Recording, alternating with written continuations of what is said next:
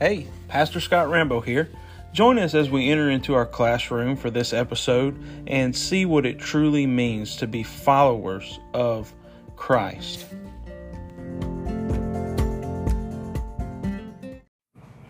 All right, so tonight what we're going to be talking about, you have your sheet, we're going to be talking about setting boundaries. Now that could mean a whole bunch of things, but in this instance, the question that was asked is there at the top. So what type of boundaries are we setting? It says, the question was asked, how do we handle boundaries with those who say you're supposed to be a Christian when you say no to stop enabling them while also ensuring we are not being taken advantage of?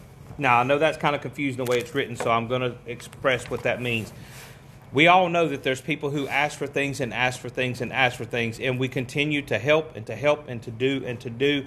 But the thing about it is, even in the Word of God, guys, there's a time and a place where that has to stop. Even in His own Word, which we're going to get into tonight, guess what? There's nothing for free. The only thing you ever received free was your salvation, right? And then once you've even received your salvation that was free and the grace and the favor that gave it to you, what is the expectation after that is that you what? There are changes in who you are. Honestly, to believe, to be saved and to believe is that there are going to be changes in the character and the lifestyle that you live. So God even has an expectation that when He saves you, that the proof of that salvation is what? Behold, all things have become new. You're changing day by day, glory by glory, however you want to put it. So even in the freest and the only thing you'll ever have that's truly free, there's still an expectation according to the Word of God that fruits will be born from that gift. Because here's the thing, if there's no fruits born, you're not saved. That seems really harsh.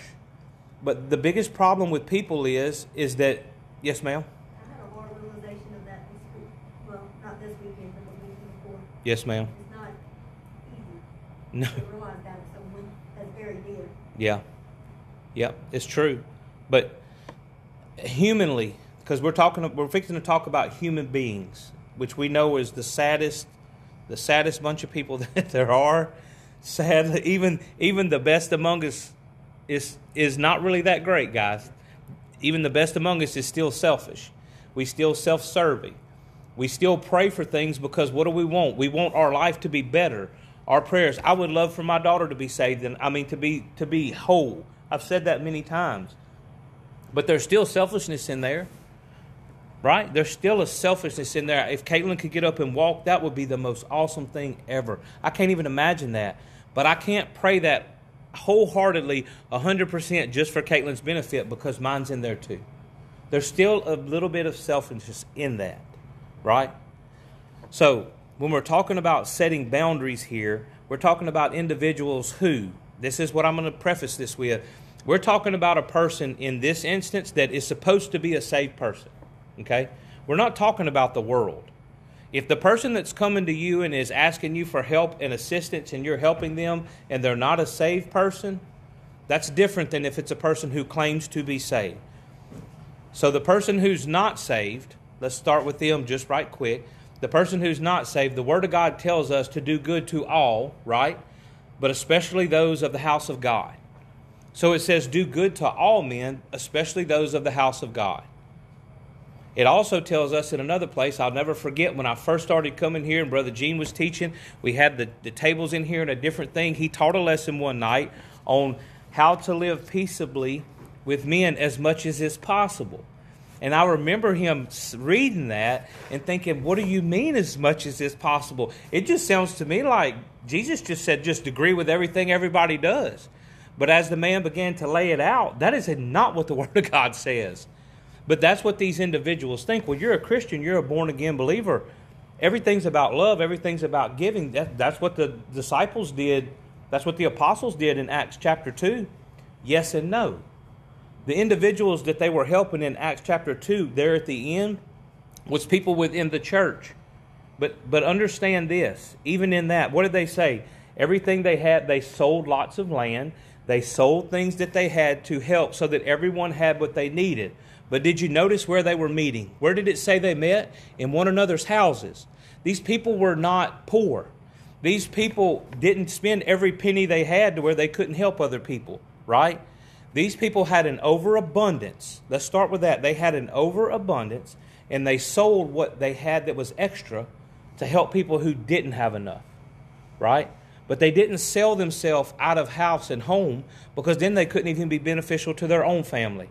God's provision is never, and that's the first thing, God's provision is never, ever that you take so much away from your own household that you cannot take care of what God has put you over. Listen, your home, the people in your home, whether it be like Sister Ricky, you and your mom, your mother is a widow. And we could go in that, but we're not. But 1 Timothy 5 and 8 is talking specifically in there about widows, and we're going to use that as context. But he's saying if there are widows and they're over 60, right, and they're committed to God, and they're committed to the Word of God and to the church, then who takes care of them?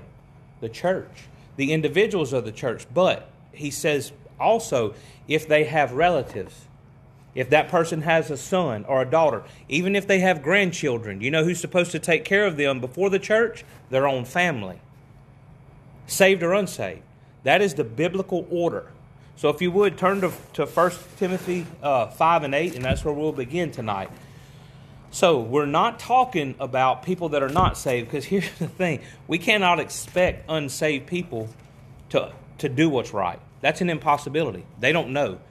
That's why you have people out there that are begging on the corner, and not that some of them don't have a sad story. Not saying that, but let me explain something to you. If an individual has gotten to a point to where not one person in their whole family, the people they were born from, will help them, they have done something. They have done something, or they have ran so far away that they don't want to deal with something. We can't help everyone. Even when Jesus Christ walked this earth, there were still people that were poor. There were still people that starved to death. Who did Jesus help? Well, who is the Lord? We're going to see, who does God help? It's sad to say, but helps those who help themselves. He does help the downtrodden. He does help the brokenhearted. But if you are a lazy person, that's not how this works, guys. That's Word of God. You don't eat. Now, and we're going to get to that. That's right. That's in this study. That's able-bodied people. But he made a provision, just like for these women who were Miss Edwina, as a widow. If Miss Edwina had no family to take care of her and she could not pay her bills, we would pay her bills. This church, I'm not talking about we would budget it in the church. I'm talking about we. We are the church, remember? The church is not the building. The church is each individual person that's a part of it. So this church would say, you know what, brother, I'm going to help pay her utility bill. Brother Gene's going to help me pay it. We're going to pay it every month. Brother Ethan says, I'll pay her water bill. And the three other people say, well, we'll bring her groceries. That's what God's church does for one another, right? But can we do that for everybody? It's impossible. Or then we can't take care of our own. So 1 Timothy 5 and 8 tells us this about that.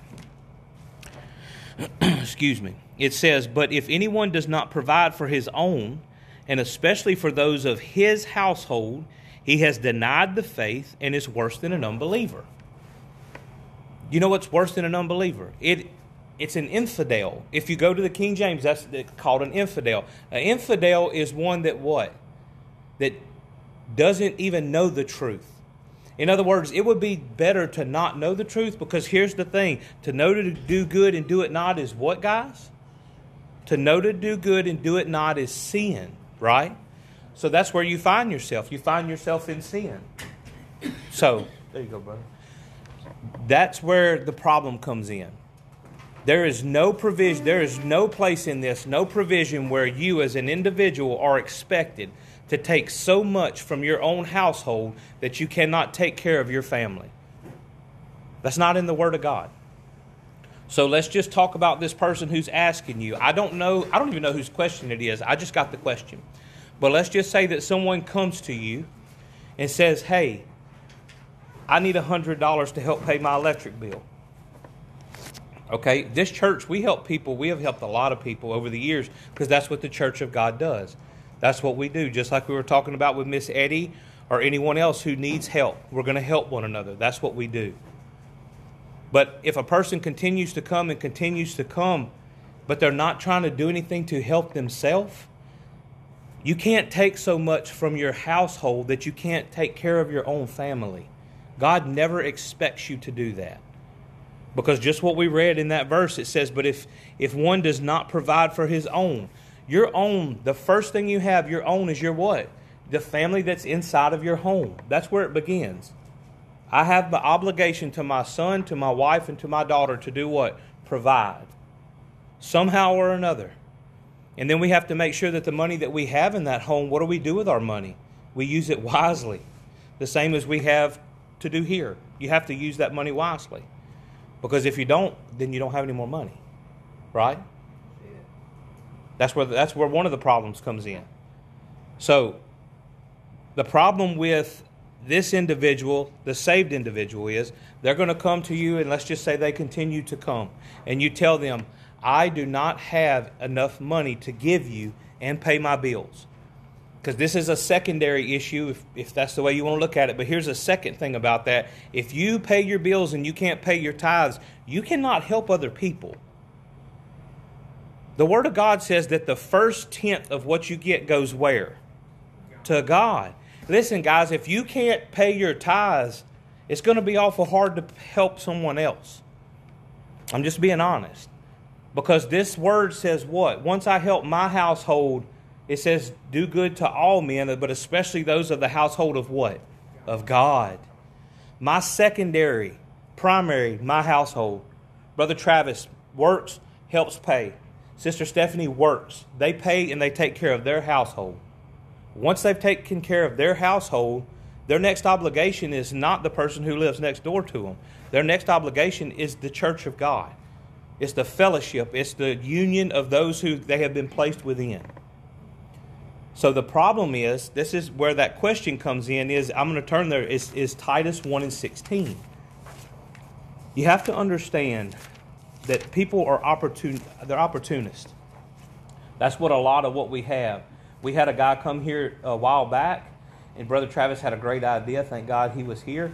The guy needed $200 and something, and Brother Travis said, all right, cool. You don't have a job, you need work. Here's what we're going to do. We're going to pay you part of it today, and once you pressure wash the church, we'll pay you the other part. What do you think he did, guys? We gave him the first part, we never saw him again. Because he didn't want to work for it. He was lazy. He came here because he was hoping we would hand out money. The last person that came before him, they showed up here wanting money, and we told them, we'll give you something, but we need your driver's license. Because we don't just give money to people that aren't church family anymore without a driver's license. That's fine. Give me your driver's license. Well, I'm not doing that. Then you're not getting anything because you're trying to run a scam on us. We have an obligation, just as you do to your own household. You have an obligation to handle the money properly.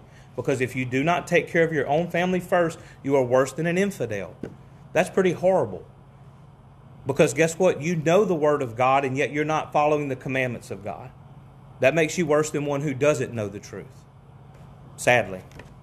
So in Titus 1:16, this is what we find. It says, they profess to know God, but in their deeds they deny Him, being detestable and disobedient and worthless for any good deed. This is a person who continues to come to you, especially that calls themselves saved, refuses to work and help themselves, but expects you to give and give and give until you have nothing left. Y'all, there's limits and boundaries to everything. That even goes with helping someone. Now, the Word of God tells us how often do we have to forgive someone? Pretty much forever. I know there's people that have unforgiveness for me in their heart. I can't help that. That's just how people are.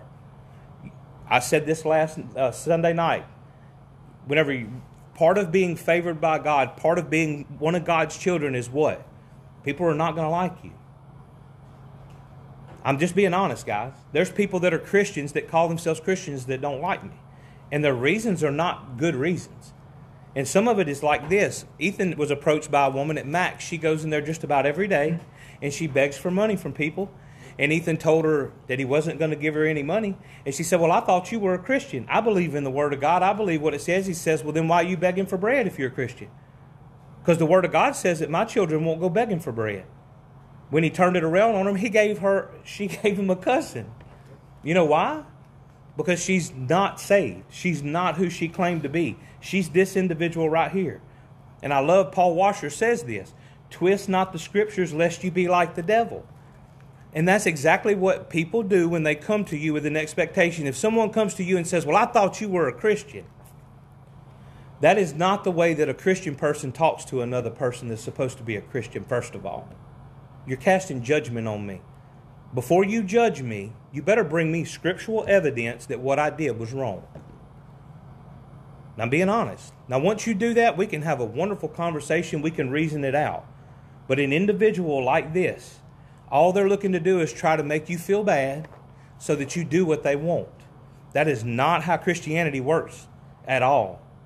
The job of a Christian is not to make another person feel so bad and so helpless for you that they turn around and do exactly what you want. If you've been in the Sunday mornings that we're talking about a relationship between a husband and a wife, we've talked about that quite a bit.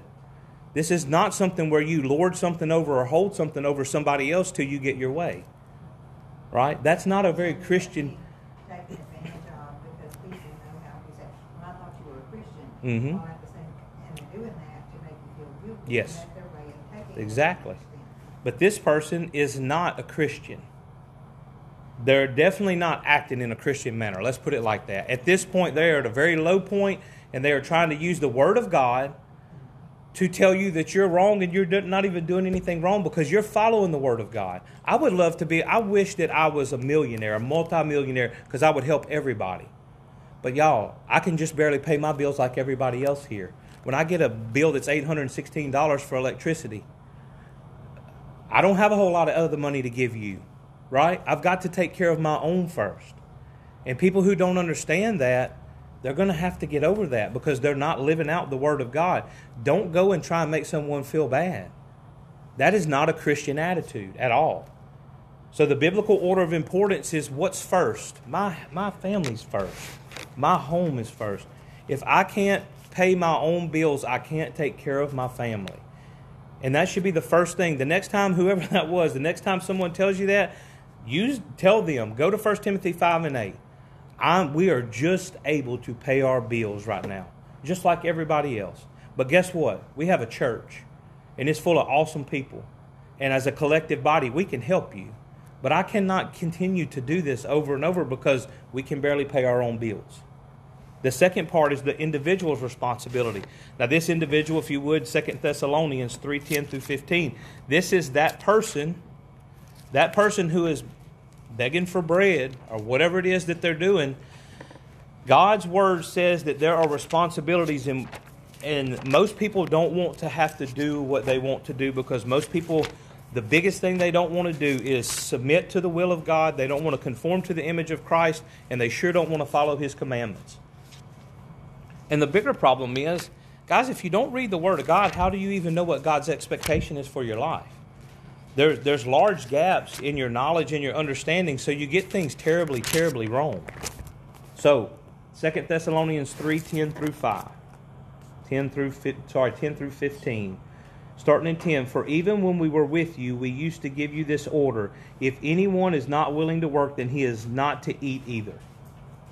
That's pretty cut and dry. There is no provision for laziness in the Word of God. I mean, we can go back to Proverbs, which we're not going there, but it even talks about the ants and the grasshoppers and all of the animals. What do? They store up food for what? For winter, for when there's not going to be any food. Because guess what God gave them? He gave them a mind. He gave them instinct. And He's given me and you a mind to understand and to know what to do. In 11, for we hear that some among you are leading an undisciplined life, doing no work at all, but acting like busybodies. That is number 2. That is a big problem.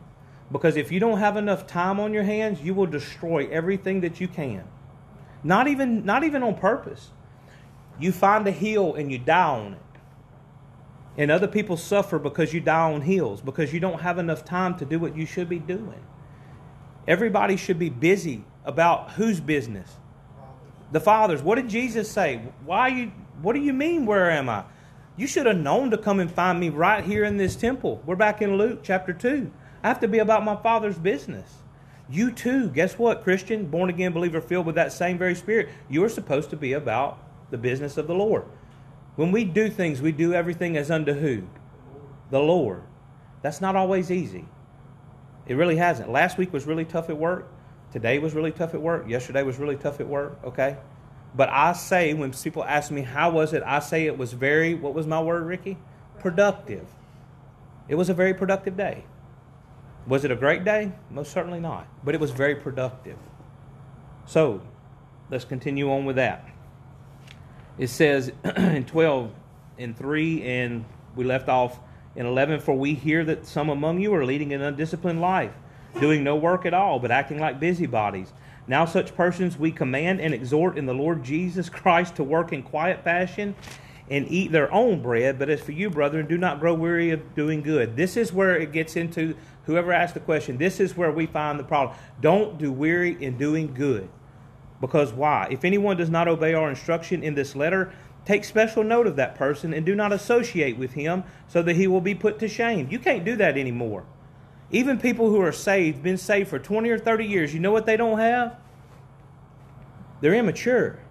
They're baby Christians. You cannot tell someone the truth out of the Word of God and not knock a chip off their shoulder. That's not the way it's supposed to be. The last one, yet do not regard him as an enemy, but admonish him as a brother. But you know what? You can't do that anymore. Even in love, I cannot tell people in love.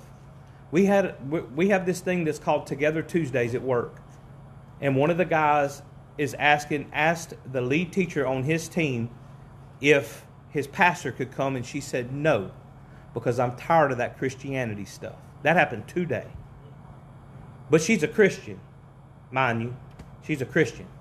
But she's tired of that Christianity stuff because there's not enough division, diversification. Because if you can invite your pastor, we at least need to have a rabbi here or somebody from a mosque. That woman's not a Christian. And I'm pretty sure before it's all over with, she's going to know that truth. And she's not going to like me anymore. And I'm quite all right with that. Because that's not a Christian attitude. That's not the truth. No, I don't want a Christian here. And I'm a Christian. That makes zero sense. I don't want any Christians around here, and I'm a Christian myself, but I'm tired of that Christian stuff. No, you're not a Christian. I'm sorry. You have a form of godliness without the power thereof, and if you don't change, you will go to hell. But you know what? Nobody's going to tell her that. And you know what she's probably going to do? Go to hell. Because people are cowards, and nobody's going to tell her. Because she's going to get the opportunity from a person. Am I going to march in there tomorrow and tell her that? Most certainly not. But if the woman asks me the question and it's brought up, I'm going to be honest with her. And I may lose my job someday over that. But what is important? This is more important than anything else. The first time that I decide that I'm going to say, you know what? My job is more important than the truth of God, you've already compromised. You may as well give it up. Because you are a compromiser now. And everybody knows that. That's not okay, guys. That's a hard way to live your life. But I said Sunday night, that's what being highly favored is having a very hard life. Because yea, all who are going to live godly in Christ Jesus will suffer persecution. If you don't live a godly life, you can expect not to have a whole lot of turmoil in it. Because nothing's going to buffet you. Nothing's going to come against you. You're not a child of God. Proverbs 28:19 backs this up. This is the scriptural text that backs up. This is our proof texts. 28:19, he who tills his land will have plenty of food, but he who follows empty pursuits will have poverty and plenty. You're supposed to work. I'm not going to go there, but let's talk about Genesis 3:19. We've been studying that. We've used that quite a bit in Sunday school. Let me tell you something. The judgment of God stands firm to this day. What did he tell Adam? Somebody get to it and read it. What did God tell him when he judged him? God said, this is your judgment, Adam. This is your curse. He said, by the sweat of your face you shall eat bread until you return to the ground, because from it you were taken, for you are dust, and to dust you shall return. Y'all, that hasn't changed. Has anybody seen the end of times? Have we been redeemed yet? No. You don't get to assert God's authority. If you don't work, you don't eat. But you know what the problem is? Is social reforms. Because guess what happens in America every day? They don't work and yet they eat. I just happened to come across this on Facebook today. It says, people pray for cake. Then when God gives them batter, eggs, oil, icing, a pan, and an oven, they get frustrated and leave the kitchen. Yeah. Yep. God is good and faithful, but that doesn't mean you're not going to be required to put in work as well. Therein lies the problem. That's the whole problem, guys, is if you give someone, we talked about this, we've been trying to get somebody to work with Caitlin for over a month now. We can't find anybody. You know why? Because although the person could come and sit and at least 7 hours of their day is going to get paid $9 an hour to do nothing but sit there as a companion, they can stay home and make more money than they can if they go get a job. The policies in this country has caused this country to be exactly what it is. World War II was the worst thing, and I will go back, I will say that for the rest of my life. The social reforms that happened after World War II ruined America, and it will never be what it ever was before. Because it was the first time ever after the Great Depression. The Great Depression was horrible, and then we rolled over into a war, and that fueled the war machine. Men went to war, women went to work, and nothing's ever been the same since. Ever been the same since. Sadly. You're expected to work. Now, there's instances I wasn't able to work for a long time, but I took care of my kid. I wasn't lazy. I took care of the house, and my wife came home. She ate supper and took a bath. That is all she did. I still worked in my home. Whatever you do as unto the Lord. God placed us where we were and put us through what we were through to learn. It's all part of my story. It's all part of who I am. But even in that, when the roles were reversed, I still did my part. Do your part. God does His part. He's faithful to the faithful. Proverbs 30, 15 through 16, not far away. Proverbs 30, 15 through 16. This one is pretty rough. I had to read a lot of commentaries on this one. You can never give enough to a selfish person. Ever. Not a selfish person that's your spouse, not a selfish person that's your kid, not a selfish person that's anybody.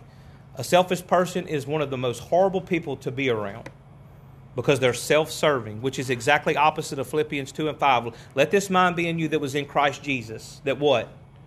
Who is supposed to be exalted? Not you.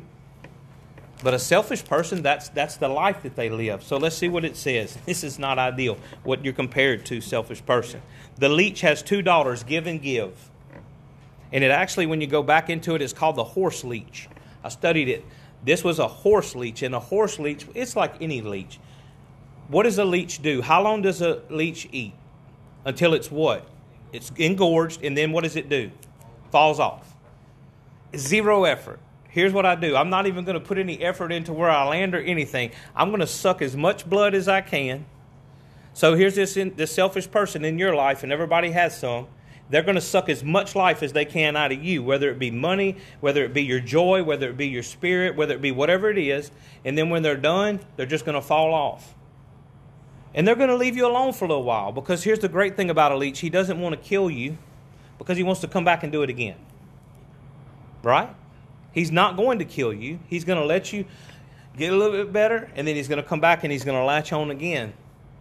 It's a parasite. That's all that is. And there's people in this world that's what they are, sadly. They're a parasite. So he goes on to describe this in 16. It doesn't get any better, because at the end of 15 he says, there are three things that will not be satisfied, four that will not say enough. Now, anytime you see that kind of wordplay in the Hebrew, this is a big deal. 6 things God hates, 7 are an abomination. Proverbs 6, right? So he's saying this many, and then he adds one to show just how serious this is. So in 16, 4 things will not say enough. Sheol, hell. It will never say enough. What does the word say? She enlargeth herself daily. Satan will never, ever be happy until he has every single soul. If he could destroy every soul there was, that's the only thing that will ever bring him happiness. That's exactly right. Hell enlargeth herself daily. And guess what? If there's more room, it's just going to get bigger. Because what was hell actually made for? Was for what? The fallen angels. That's it. That's it. So then it goes on to say a barren womb. Now understand why. In Hebrew times, think about Rachel. What did Rachel, does anybody remember her words to her husband? She said, give me a kid or what? Or let me die. That is selfish. That's selfish. I'm just being honest with you. Give me a kid or let me die. You don't think your life is worth something to God, even without a child?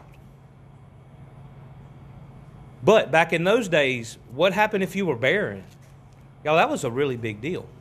That was a super big deal. Because what did other Christians say about you? You were cursed of God. You were cursed. A woman who had a barren womb was cursed. She was no good for anything. Yes, which is sad. Really sad. Thank God we treat each other much, much better today. You think that the church is hard today, Christian? Thank God you're not living back in there with them 613 mitzvahs and the 10 commandments. That was the time. So then he says, here's the next thing. Earth that is never satisfied with water. It doesn't matter how much water you put on the earth. What does it do whenever the ground gets full? It runs off in a ditch and it keeps on going. It doesn't start putting it back into the hose. It doesn't start putting it back. The ground can never be satiated. Especially, you think about in the middle of a drought, because I've done it before. I've taken a water hose before whenever the cracks was this wide and set that water hose in that crack and turned it on, and an hour later it's still running in that crack. Right? Because the aquifers and the groundwater are so close, it's just going straight down. It's going straight down in there. It's not even making a difference. So then the last part of that says, what's the fourth thing? And fire that never says enough. Have you ever seen a fire that's engulfing something just say, I'm done, and put itself out? No, this is that same person. This is that person that we're talking about. This leech that says two things, give and give. Do you see any other words? I've had enough? Nope. Give, give, give. Me, me, me. The only one at the end of time that will have the right to say that is Jesus Christ. When he says, mine, mine, mine. You belong to me, and you belong to me, and you belong to me. If anybody has a right to be selfish, it was Jesus, who lowered himself lower than the angels to come here. Although he was what? Equal with the Father, he lowered himself. This is why I'm telling you these things. This person is not a saved person. You can't make me believe that. You can't make me believe that this person is truly saved and filled with the same Spirit that changed me and conformed me into what I am today. I'm still a sinner. And I still upset people every day by the way that I live, by the lack of time that I spend with them, by the way I don't speak to them, by the way I do speak to them. Because you know what? You can't make people happy. I've learned that. If I give somebody $10 today, they're going to want $20 tomorrow. Because guess what? Today I had $10. I could go to McDonald's, but man, I sure would like to go to Outlaws. Brother Matt, that's going to cost $16 because that big old baked potato costs more. You can't make people happy. There's only one person you'll ever make happy. I hope you do, and that's the Lord Jesus Christ. By living a life that's well-pleasing to the Father. That should be your sole purpose. Because if I please God, does it matter if anyone else is happy? Literally, it doesn't. But the great part about the Word of God says is that if I please the Father, those who should be pleased will be. Because I have a right relationship with God, and all the relationships in my life that are supposed to be, they will line up according to the Word of God. Because I can't mistreat people. People think we mistreat them a lot when we don't. And I don't understand that. But that's just the way it is. You know, because people are going through things in their life. Just like this individual comes to you and says, hey, I know that you helped me last month, but I really need some more money this month. But this person just this is the one that kills me. I had a guy needed some help. I helped the guy. He said, I need to go to the dollar store and I need to go to the Shell station. Fine. Picked him up off the road, drove him to the Shell station. Guess what he got back in my vehicle with? A what? Tell me. Y'all know already what I'm saying. A pack of cigarettes. Let me tell you something, son. You just paid $8 for a pack of cigarettes. You could have bought a loaf of bread, some meat, and you could have bought some chips. And you could have eaten for a week. I'm not giving him any more money. That's done. I will go and buy you some food. But you're not taking my money and buying cigarettes with it, son. That is not biblical. I'm not enabling you to be lazy, and I'm not enabling you to harm your body. Right? Because this is not just about, this is also about enabling someone and being taken advantage of. Both. at the same time. You have not been made to be taken advantage of. And you're also not made to be an enabler. When you enable someone to harm themselves, is that going to ever get better? Because I know this seems harsh, and I said this the other night. I apologize, Ethan. I said you were 21 and you're 22. But when my son acted a fool, we tried to get him to stop, and he wouldn't. So we took his door off the hinges. And then he still wanted to have a bit of an attitude. And I told him, there's only one other place you have privacy. That's your bathroom. One more time, and you won't have a door on it either. Because I don't owe you privacy.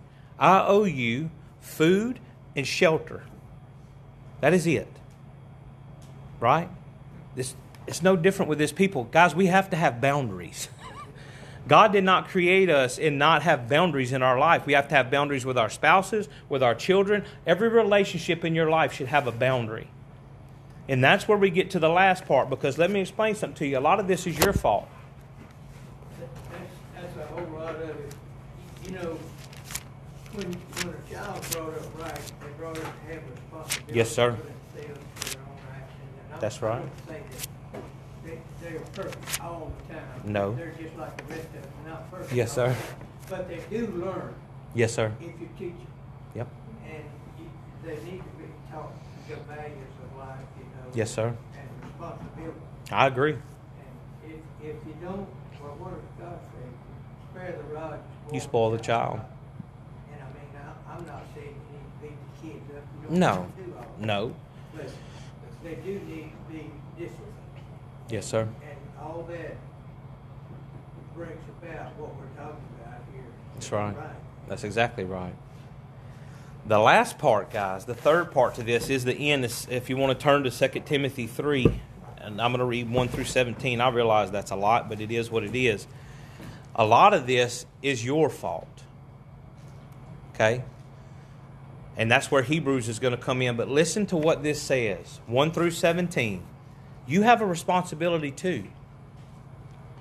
So starting in 3, this is titled "Difficult Times Will Come." Well, I sure hope I hope they don't exponentially grow from where we are, because times are pretty rough as they are. But realize this, that in the last days difficult times will come, for men will be lovers of self, lovers of money, boastful, arrogant, revilers, disobedient to parents, ungrateful, unholy, unloving, irreconcilable, malicious gossips, without self-control, brutal, haters of good, treacherous, reckless, conceited, lovers of pleasure rather than lovers of God, holding to a form of godliness, although they have denied its power. Avoid such men as these. How many people you know like that? Way more than you can count on your fingers and your toes. Because we're surrounded by them. Many pass through the broad way. Few pass through the narrow gate. Sadly, most people are marching to hell right now. That's the reality of it. And I hate that. I mean, I don't say that in a spiteful and a mean way, because I'm like, yes, that's a horrible thing. But these same people have taken the grace of God and the goodness of God, and they've twisted it. And they've turned it into something that's not right. And I think I named 6 or 7 people Sunday night that are prosperity gospel. Those people are leading people to hell. Let there not be many masters, because they'll receive the greater condemnation. Understand that there's coming a day that those people will be damned, damned, damned. Really bad. It's bad enough if you right now as a parent or as a grandparent or as a human being that's saved is leading other people astray, you will be damned. But those who have taken a leadership position are supposed to study the Word of God, know the Word of God, and deliver the Word of God. You ought to do that. Because here's the thing. You can't tell me that a person who makes multi-million-dollars a year has teams of pastors. There's 2 of us here. That's it. Right? They have teams of people who they get paid who knows how much to study this Word and to help understand and discern this Word. You cannot tell me that some of those people don't know that they're twisting the Word of God. But you know how much money they make doing it, and they love money more than they love God. That's what we just read about. Lovers of money. Lovers of things more than God. That's a sad place to find yourself. It says, for among them are those who enter into households and captivate weak women weighed down with sins, led on various impulses. How many of these people get caught in sexual sin? Most of them. If you see something that happens with a big church, a matter of fact, every one of them, it's always a sexual sin. Every single time. That's what he's talking about right there. Always learning and never able to come to the knowledge of the truth. I pray that none of us are like that. We're always learning, but we're never learning the truth because we have our own truth and we won't subject ourselves to the real truth of God. There's a lot of people like that. They have a form of godliness. Just as Jannes and Jambres opposed Moses, so that these men also opposed the truth, men of a depraved mind, rejected in regard to the faith, but they will not make further progress, for their folly will be obvious to all, just as Jannes and Jambres' folly was also. Now you followed my teaching, conduct, purpose, faith, patience, love, perseverance, persecutions and sufferings such as happened to me in Antioch and Iconium and Lystra. What persecutions I endured, and out of them all the Lord rescued me. Indeed, all who desire to live godly in Christ Jesus will be persecuted. But evil men and impostors will proceed from bad to worse, deceiving and being deceived. You, however, continue in the things you have learned and become convinced of, knowing from whom you have learned them, and from childhood you have known the sacred writings, which are also able to give you the wisdom that leads to salvation through faith which is in Christ Jesus. Look at what he just said right there. Give you the wisdom that leads to salvation through faith which is in Christ Jesus. Y'all, there's a lot of people who are playing church. We've been accused of that recently. Right? We're not playing church. This is reality. This is real. Let me explain something. This is the thing that weighs on me every day of my life. I love my job. I love my family. I love all those things. But I will never be judged eternally by any of those things I do. I could do my job wrong and they'll fire me. I could be a terrible husband and my wife can leave me. God judges me and I go to hell. Which is more important? I think eternal judgment is more important. This is not a game. This is reality. We're dealing with life and death every day when we talk about these things. Here's where we get in 16. This is where it comes into you and I. This whole question that we had gets down to it. All Scripture is inspired by God and profitable for teaching, for reproof, for correction, for training in righteousness, so that the man of God, that's the man, the woman, the human being who is filled with the Spirit of God, may be adequate, equipped for every good work. That's supposed to be you. Okay, so what does that mean? If you would, please turn to Hebrews. Hebrews, chapter 5, 11. I remember reading this for the first time, and it took me aback. So I was like, wow. And this is, I'm going to tell you this because this is the way that people used to talk to people in the church, and they didn't get all hurt by it. They changed who they were. Right? Paul in 2 Corinthians chapter 7, what did he do? He wrote a letter and he said, I'm not sorry that I made you sorry. Right? Why? Because I wrote you a letter. I told you the truth about who you truly were in Christ Jesus, which was a reprobate. And because I did that and told you the truth, you had a godly sorrow. And you're saved now. You have changed who you were, and now you are right. Whenever the person who loves you the most will tell you the most truth. In love. I said this the other day. There's truths that I could tell every single person in my life. But you know what? I don't have the opportunity to do it in love yet, so I'm not doing it. If you don't think that 1 Corinthians 13 really means what it means, then what are you doing? I cannot tell you something that's not in love because the Word of God will not allow me to do that. It has to be seasoned with salt. We just learned about salt, didn't we? It has to be done in the proper way because if not, it's not going to be received proper. So, excuse me, the last thing in there in 5 and 11 through 14. Concerning him, we have much to say, and it is hard to explain since you have become dull of hearing. Y'all, he's talking to saved people. Concerning him, who? Concerning Christ. There's lots of things we would love to talk to you about and explain to you about, but you know what? You're still hung up on why he goes straight into 6:1, the elementary things of God. You're hung up on dead works. You're hung up on old things. It's like you acting like you never were saved and born again, and behold, all things have become new. You're still living in the past. For though by this time you ought to be teachers, you have need again for someone to teach you the elementary principles of the oracles of God, and you have come to need milk and not solid food. You can't tell me that's not a rebuke. That's a rebuke on a person who is a saved, born-again believer that has been in this for a certain amount of time, and they not only are they not growing, but they've went where? They've backslid. They've reverted back to where they are. Here's the great thing.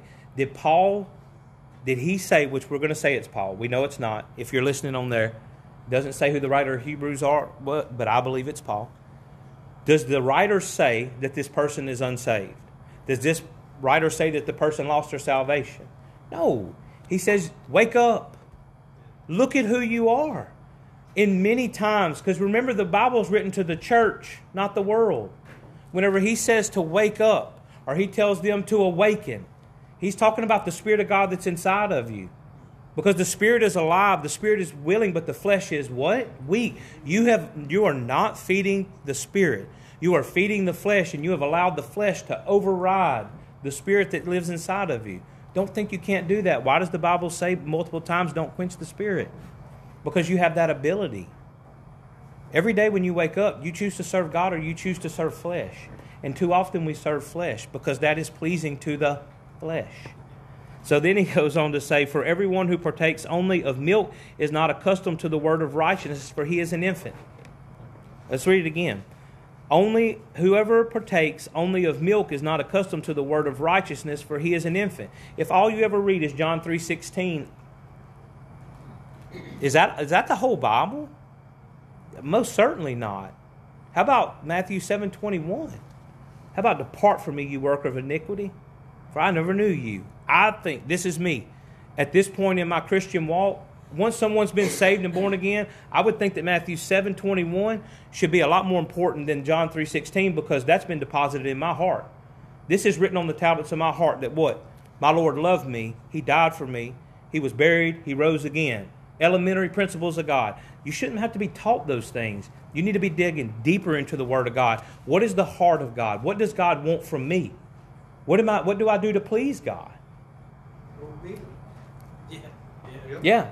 In one word. Yeah. 1 Samuel. What does 1 Samuel say? He owns the cattle on how many hills? 10,000 hills. He owns everything. Does he want sacrifice? Does he want offering? No, Brother Gene. He wants obedience. What do I require of you? Obedience. And we have a hard time. Brother Matt, too. I'm pointing at myself. Well, he only requires what he required of his son. Yeah, Brother Scott said he only required what he required of his son. Obedience. Death to what? Self. Yeah. Death to self. Then he says in 14, but solid food is for the mature who because of practice have their senses trained to discern good and evil. Because of practice. Because of what? And I go back to it over and over, and I always will, is Matthew, whenever he's talking and he says, my yoke is easy, my burden is light, but you need to learn of me. Y'all, we don't learn of Christ. I'm just being honest, and I'm being honest with myself. No matter how much I read the Word of God, I don't do it enough. No matter how much I pray, I don't do it enough. Well, you just sound like you're trying to be, self-righteous. No, I'm not. I'm being honest. I'm trying to be humble. I'm trying to be honest with you. Because every time I watch TikTok on my phone or every time I watch a movie and I don't take advantage of the Word of God, I don't see how that's pleasing to God. That's me personally. You spend as much time doing what you want to. But you know what? What's the thing that we're supposed to follow that starts with a C? Our convictions. Yep. If I'm convicted of something, what do I need to do? I need to follow the conviction in my life out and either do or don't do whatever that is. Your convictions are different. Thank God. Because I don't want some people's convictions. I really don't. But here's the thing. All God's asked you to do is to what? To listen to the Spirit that's in your life. But by exercising that, I can now discern the difference between good and evil. So when that person comes to me, guys, and they ask me for something, should I be able to discern? Most certainly. I should be able to by the Spirit of God. The last one is 1 Corinthians. I should, by the Spirit of God, I should be able to know about that other person. Do I know that the other person is saved? That's not what I'm saying. That's ridiculous to think. I've been led to believe that in the past, but to think that every person I walk up to, I can tell if they're saved or not. Well, you're not Jesus Christ. The only person who ever said that he knew their heart was Jesus. Jesus knew if they were following for the fishes and the loaves, but here's the difference. 6 months into a relationship with somebody, you need to know if they're following for the fishes and the loaves. And the reality is, the more time you spend with them, it's not even going to take that long. Guys, really. I ride around with my brother here. I don't get to spend time with him like I used to. We used to get to fish, and we used to have a really good time, but life is not like that anymore, y'all. God put him out working far away because he knew the need that was in his home and the need that was here. I pray that in the future we can go do those things again. I was going through school, but I know just by the time I've spent with Travis Lacombe that he's a man of God. I know that. There's no doubt about that. Because I know that in the conversations that we've had, I've watched the man talk about things in his life that he knew wasn't right, that was bothering him, and cry about it. You know what that's called? That's conviction. That's God working in his life and dealing with those things. How do I know that? Because we spent time together. We have a kindred spirit now, right? It's a certain amount of time that you spend with somebody, you're eventually going to know. You're going to discern that difference, right? I know every person in here well enough at this point to know who you are in Christ, to know that you're a flawed person just like I am. But I see the changes in your life. I've watched the changes in your life over time. And I too have discernment, just as you do for me. And we watch one another struggle, and we pray for each other. But we do see the changes in our lives, don't we? We see the things that we've gone through, the struggles, and how God has used them for his better. Well, it's no different when I'm looking at another person who's asking me for something. I've watched this person. I've known this person. Most people that walk up to you are not beggars. They're people that you know, right?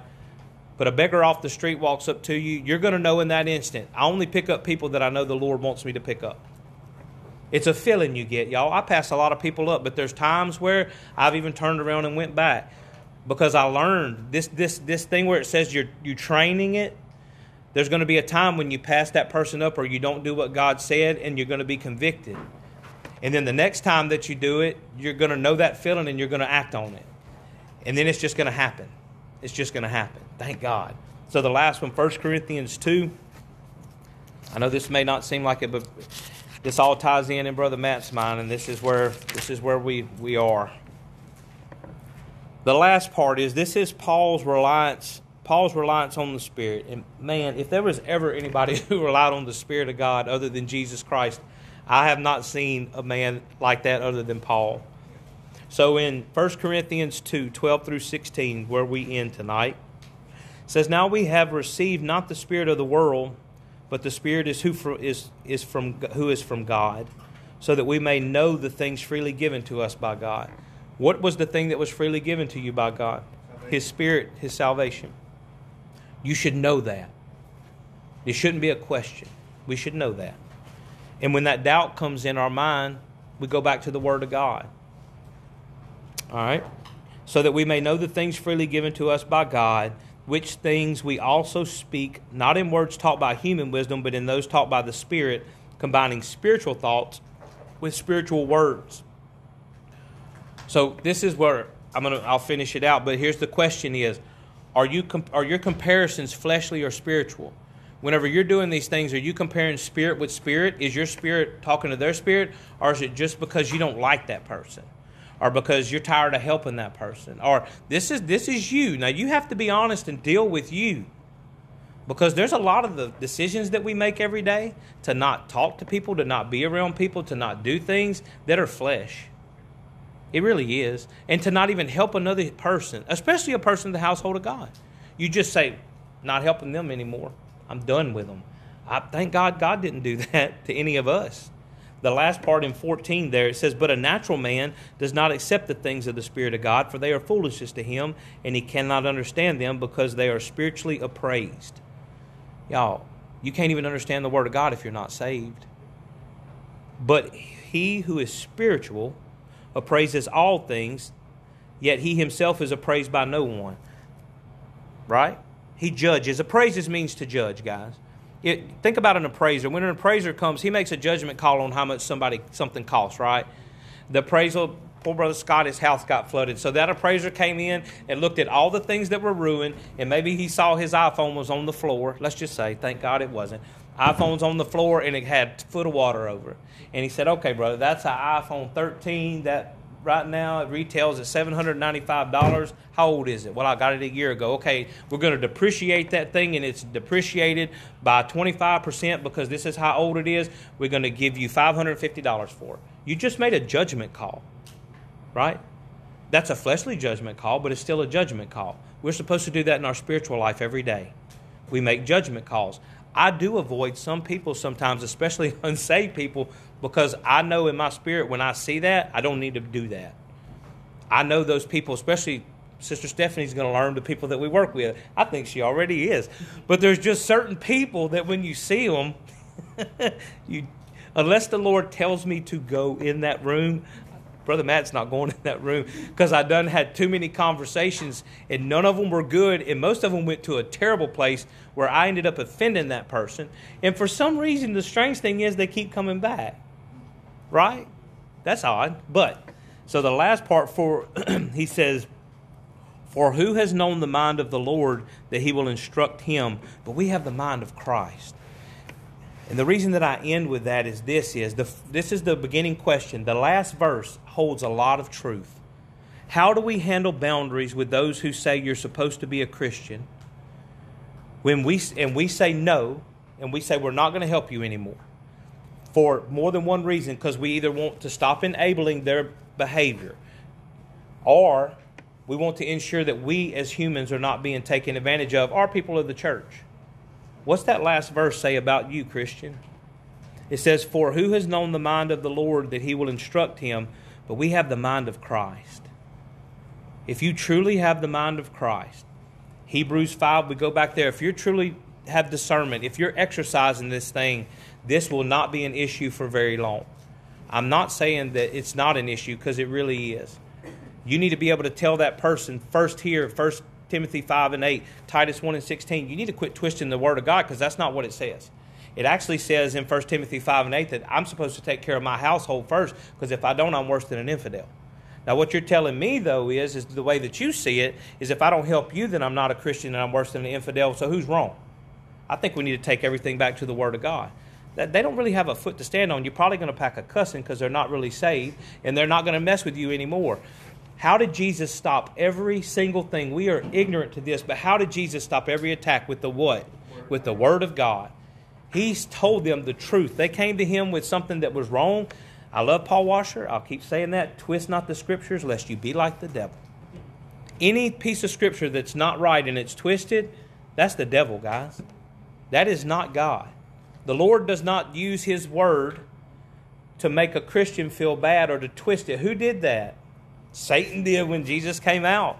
He used it and twisted it to try and get usurp His will over God's. Don't let people do that to you, please. But that final verse right there, hold that in your heart. But we have the mind of Christ. And that goes twofold. The mind of Christ first says what? That other people are better than me. Esteem others above myself. That's number one. But then it goes to the second part and says, but I need to have spiritual discernment in what's actually happening here. So you don't just get to say to every single person that comes to you, no. You better be using discernment to find out if it's God's will or not. That's the end all of this whole study. Is yes, there are boundaries that are set in the Word of God, but it better be spiritually led by the Spirit that's in you when you say no. Right? You can't just say no to everybody just because you don't want to give them something. It needs to be for the right reason. And in that love, we have to also make sure that when we use those scriptures, because that doesn't give us as Christians when we're in love That's right. Right to just spout out scripture. No. all the time. Nope. Be they saved or unsaved. Yes, ma'am. That's one of those things that we need to be sure that we're doing that in the Lord. Because In love, that's right. it can be so out of love. That's right. Or so out Yep. of timing, or Yes, ma'am. Yes, so ma'am. out of so many different That's right. things. All right, guys. Well, thank y'all for coming. We are finished.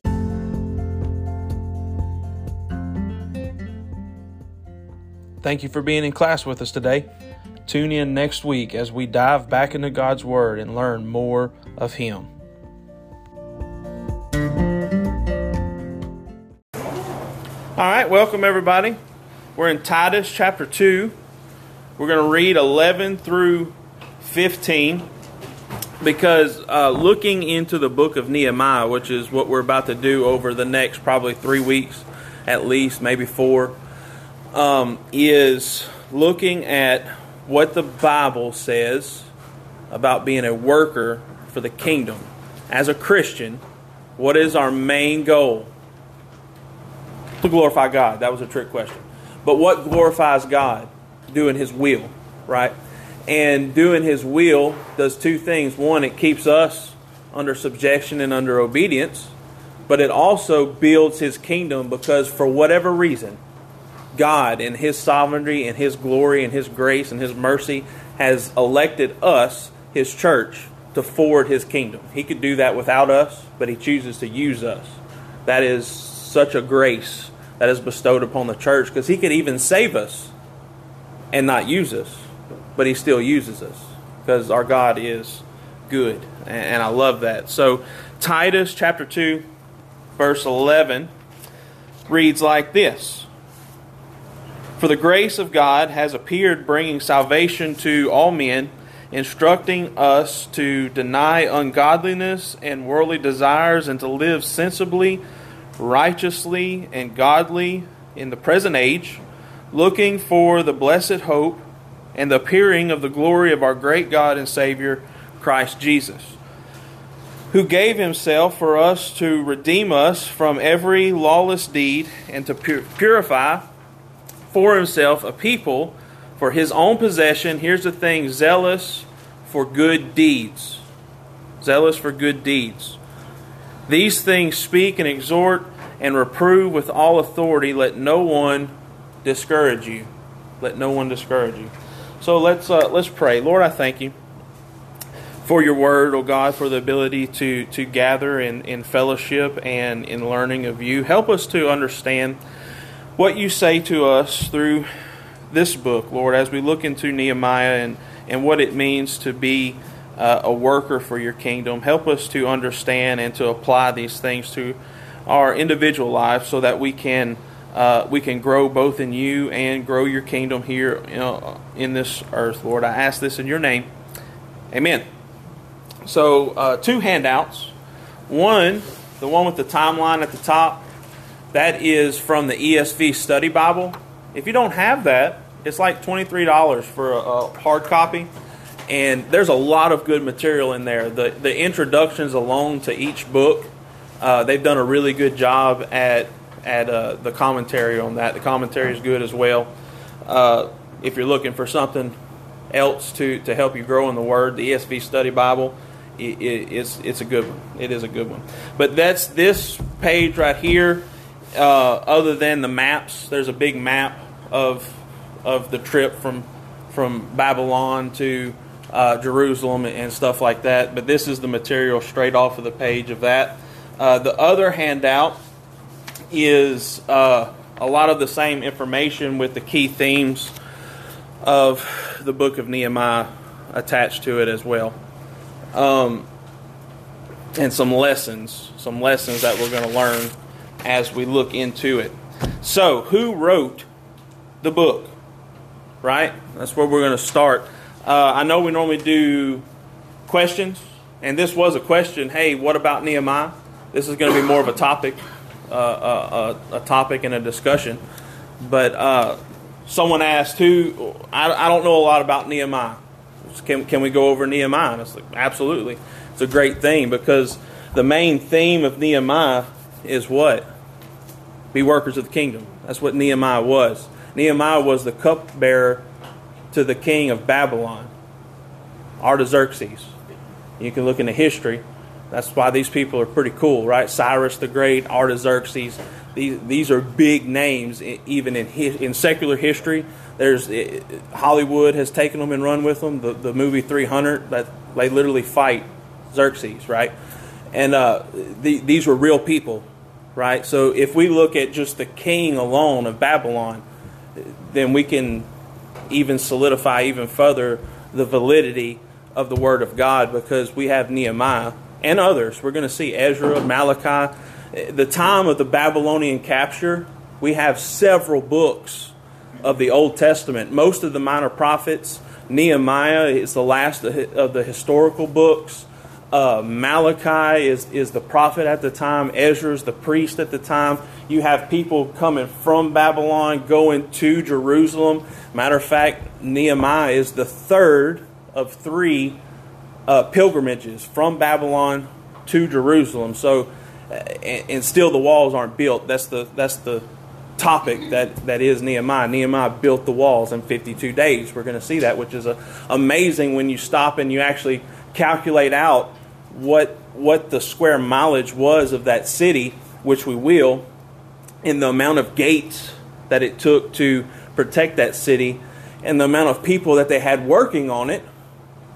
52 days, it's a miracle.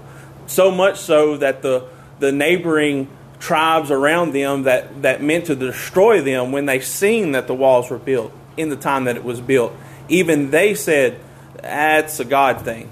God is with those people.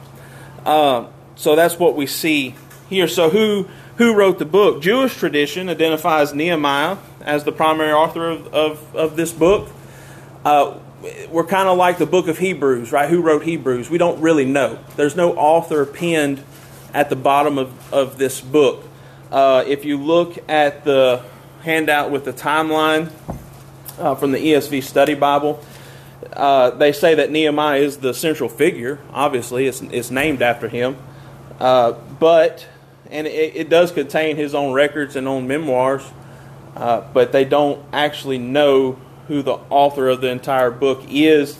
In fact, historians and scholars believe that at one time Ezra and Nehemiah was actually one book. It was just one continuous story, because what Ezra started, Nehemiah finished, and it was just kind of a transition of ownership, if you want to put it that way. Nevertheless, we do have direct words from Nehemiah, whether they took that from his journal or whoever was actually penning the book talked to Nehemiah. We don't actually know who the author is, but we do know the date. Which would put us somewhere around 444 BC, 444 BC, 445 BC. Brother, how long did the Babylonians rule over the Jewish people? 70 years. That was foretold by God that they would go into capture for 70 years. That's what started this whole pilgrimage back to Jerusalem. Is they finally started reading the scrolls, right? They started reading the scrolls. Ezra started reading the scrolls, and he found where the prophecy was, you're going to be in capture for 70 years. And then he calculated, and he said, hey, man, we right here at 70 years. Maybe we ought to start praying and seeking God, and maybe He'll deliver us, because His Word said that He would. And you start the first pilgrimage back to Jerusalem where they establish, and then another pilgrimage happens. That's both in Ezra, and then Nehemiah writes the third pilgrimage of building the walls and establishing really a separation and a union, because here's the thing, they were still under Babylonian rule, because the stretch of Babylon was the world at that time. It was the world power until Rome took over. And so they were still under Babylonian rule, but they were their own little section, just as God foretold. Much of the book's written in first-person perspective. Nothing is known about the youth of Nehemiah. When we first hear of Nehemiah, he's a cupbearer to the king. So he's grew up in Babylon and is really second to the king. Do some history on what a cupbearer was. It's one of the most coveted positions in a kingdom, because you literally have the ear of the king. It's also one of the most corrupted positions in the kingdom, because how easy is it to buy off the cupbearer and then have the ear of the king, right? But as we'll see, Nehemiah was a just man. His character was good, and the reason that he done that, the one thing that characterizes Nehemiah is a life of prayer. He didn't do anything without praying first. He didn't do anything. You'll see when the king finally says, hey, man, why are you down in the dumps? Because he wouldn't approach the king. You just didn't do that, right? And the king, because he knew Nehemiah, said, why are you so sad? And then Nehemiah perceived that it was an open door, and he said, I'm sad because I'm here in Babylon, and my people are in shambles, my city. Matter of fact, the very words is, the place where my father is buried is in shambles, and I'm here, and I'm in good condition, right? My heart is sorrowful. And the king says, what do you want to do? Right? And before he opens his mouth, the Bible says in chapter 1, he prayed to God. And then he said, I want to go home. I want to go home. And we'll see throughout Nehemiah that it's a God working for his people to reestablish in spite of their disobedience. Because he foretold it years before, that you're going into capture because you're disobedient, because you worship idols, because you do all of these things. But even now, in your disobedience, I'm preparing a way. Right? This is a foreshadowing, just like everything else, to Christ to come. And you can look at Nehemiah and his position and the position of the people and the restoration of the people, and you can see us in our sinful ways, that even though we were in sin, Christ died for us. Right? That he prepared a way before you even desired that way. He prepared the way. Same thing we see here, that there is a way prepared. There's a restoration to come even before the capture begins. That's what Christ done for us. That even before we were born, he knew us before in our mother's womb, before the foundations of the world, before we even sinned the first time. There was a preparation already made for our deliverance. So looking at the Old Testament, literally, you pick your favorite story in the Old Testament. It's about Jesus. It really is. The whole book.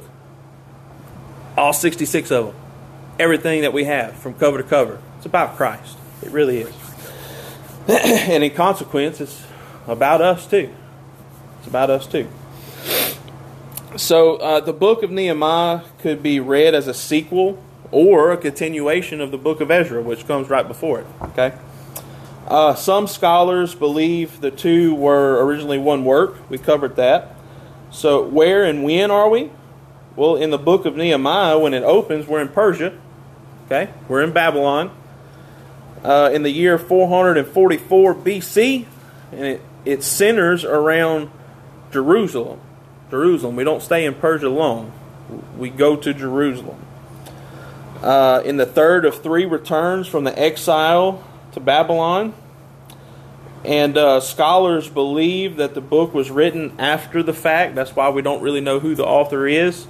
And it concluded around year 430. 430, so some 13 years. Some 13 years is what we're going to cover in the book of Nehemiah. Fun fact of the Old Testament, Nehemiah is the last of the historical books of the Old Testament. Okay? The last of the historical books. So starting in Genesis, we have the creation, we have the fall, we have a covenant made with a man, we have a covenant preserved, right, throughout all of Genesis. Then we have occupation of the people before they were a people. Then we have the redemption of those people, Exodus. They leave Egypt and go into Canaan. Okay? All of this is history, historical books. Nehemiah is the last book on the timeline written for the history section. The history section. I know where they're placed in the Bible, it can get kind of jumbled up on the timeline, because we have the historical books, we have poetry, we have the prophets, and we have our own sections for that. But where we are on the biblical timeline, this is the last historical book. The next thing after Nehemiah is the 400 years of silence, of nothingness. And then we have Matthew 1, right? From the wilderness, a man coming crying, repent, the kingdom of God is at hand. And the last book of the Old Testament is prophecy of that. And all this is happening all at the same time. Malachi said, the next time you hear from me it's going to be a crazy man coming out of coming out of the wilderness, and then things are going to get ridiculous because God with us, Emmanuel, He's coming. So that's where we are on the timeline. Why is Nehemiah important? Well, that's an easy question. It's in the Bible. If it's there, it's important, right? We have Paul's writings to Timothy. Everything is important. All of it is important. But it is important. And here's some of the important things. Nehemiah was a layman. Okay? He was a worker. He was a worker. Not a priest. He's not a priest like Ezra. He's not a prophet like Malachi. He's just a man. He's just someone with a desire to do for the Lord. Okay? He served the Persian king. He was in a secular position, a good position. Nobody messed with the cupbearer, because the mess with the cupbearer was the mess with the king. The easiest way to die was to mess with the one that the king cared about the most. Okay? Nobody messed with him. That's also a good way to be killed, is to be a bad cupbearer. Okay? Because the king wasn't going to, if he was a good king, a wise king, he wasn't going to have people in his inner circle that was against him, right? So Nehemiah was a just man. He served the king rightly. He served the king in his secular position. Same thing we could say for us. When I work for the water board, that's not God, but I serve them with the uprightness of my heart as a Christian, right? Because I do everything as unto the Lord. As unto the Lord. And we can see that in Nehemiah, that as he served a Babylonian king in a position that had nothing to do with the temple or Jerusalem or anything, he served as one of God's chosen people, because that's who he was. So remember that too. But he served.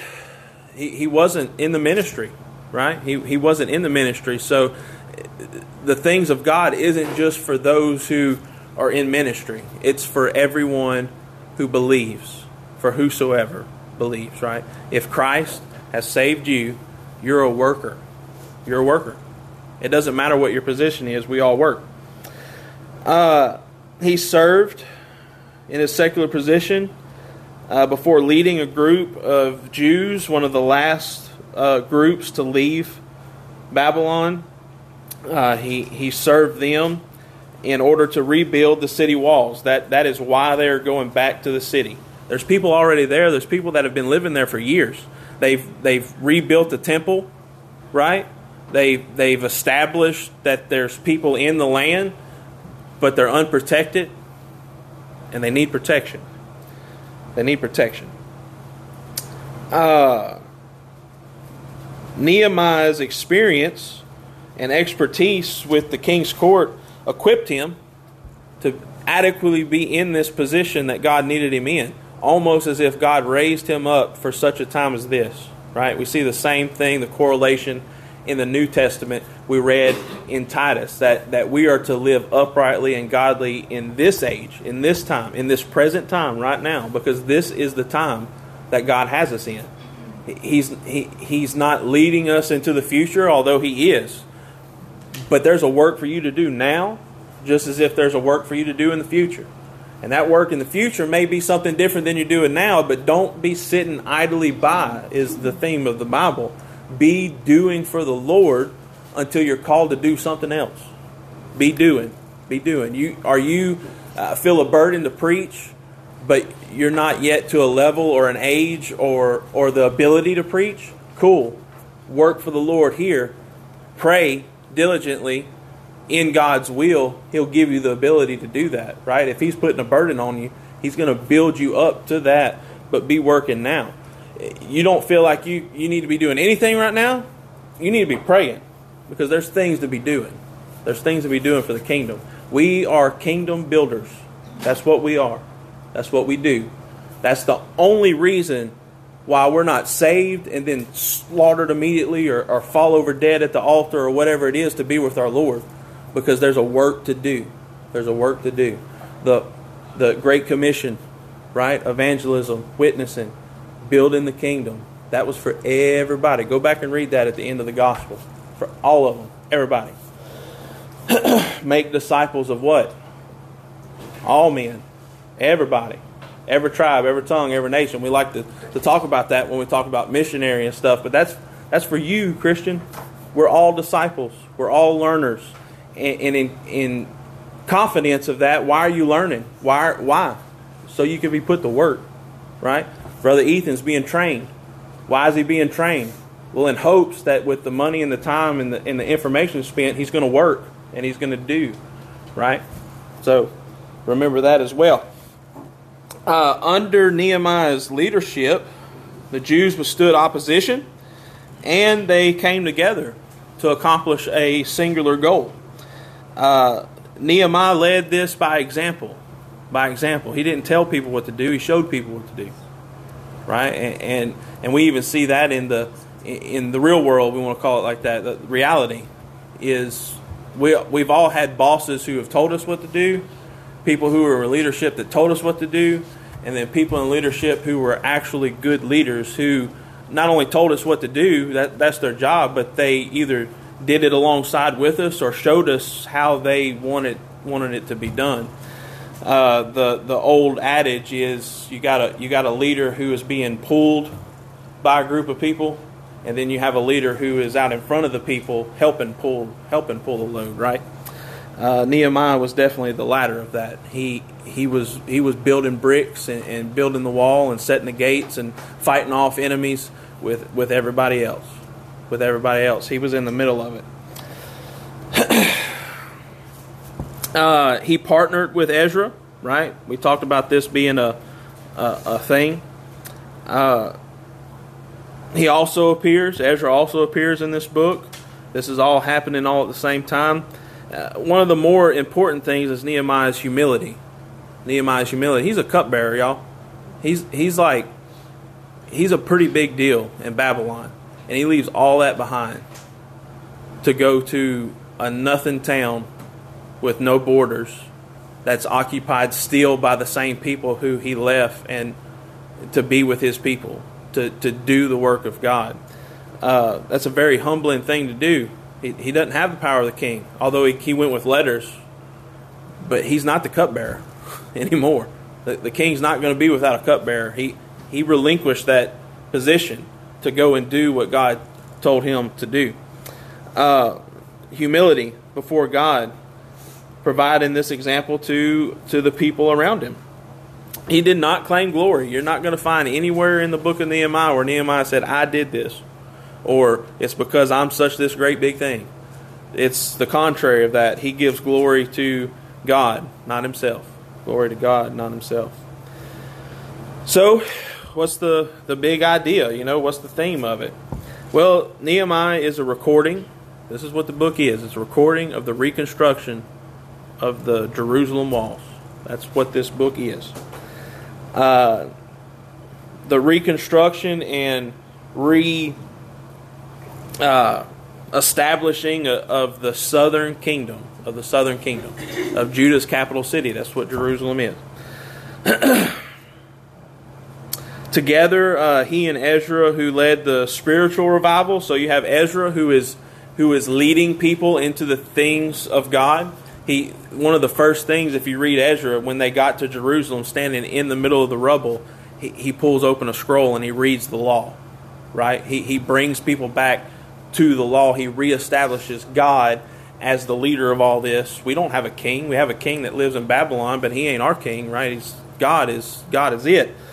And Nehemiah, so you have a spiritual revival going on, and then you have Nehemiah, who is building literally the kingdom, but is pulling together the tribes of Israel back to unity, back to the things of God as well.